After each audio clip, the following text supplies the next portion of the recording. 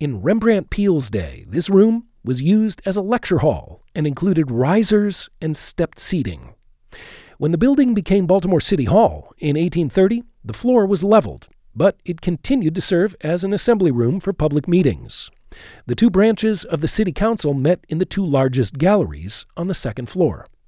When the building housed male and female colored school number 1, the third floor was used for storage, not classrooms, even though the lower two floors were crowded with up to 500 students.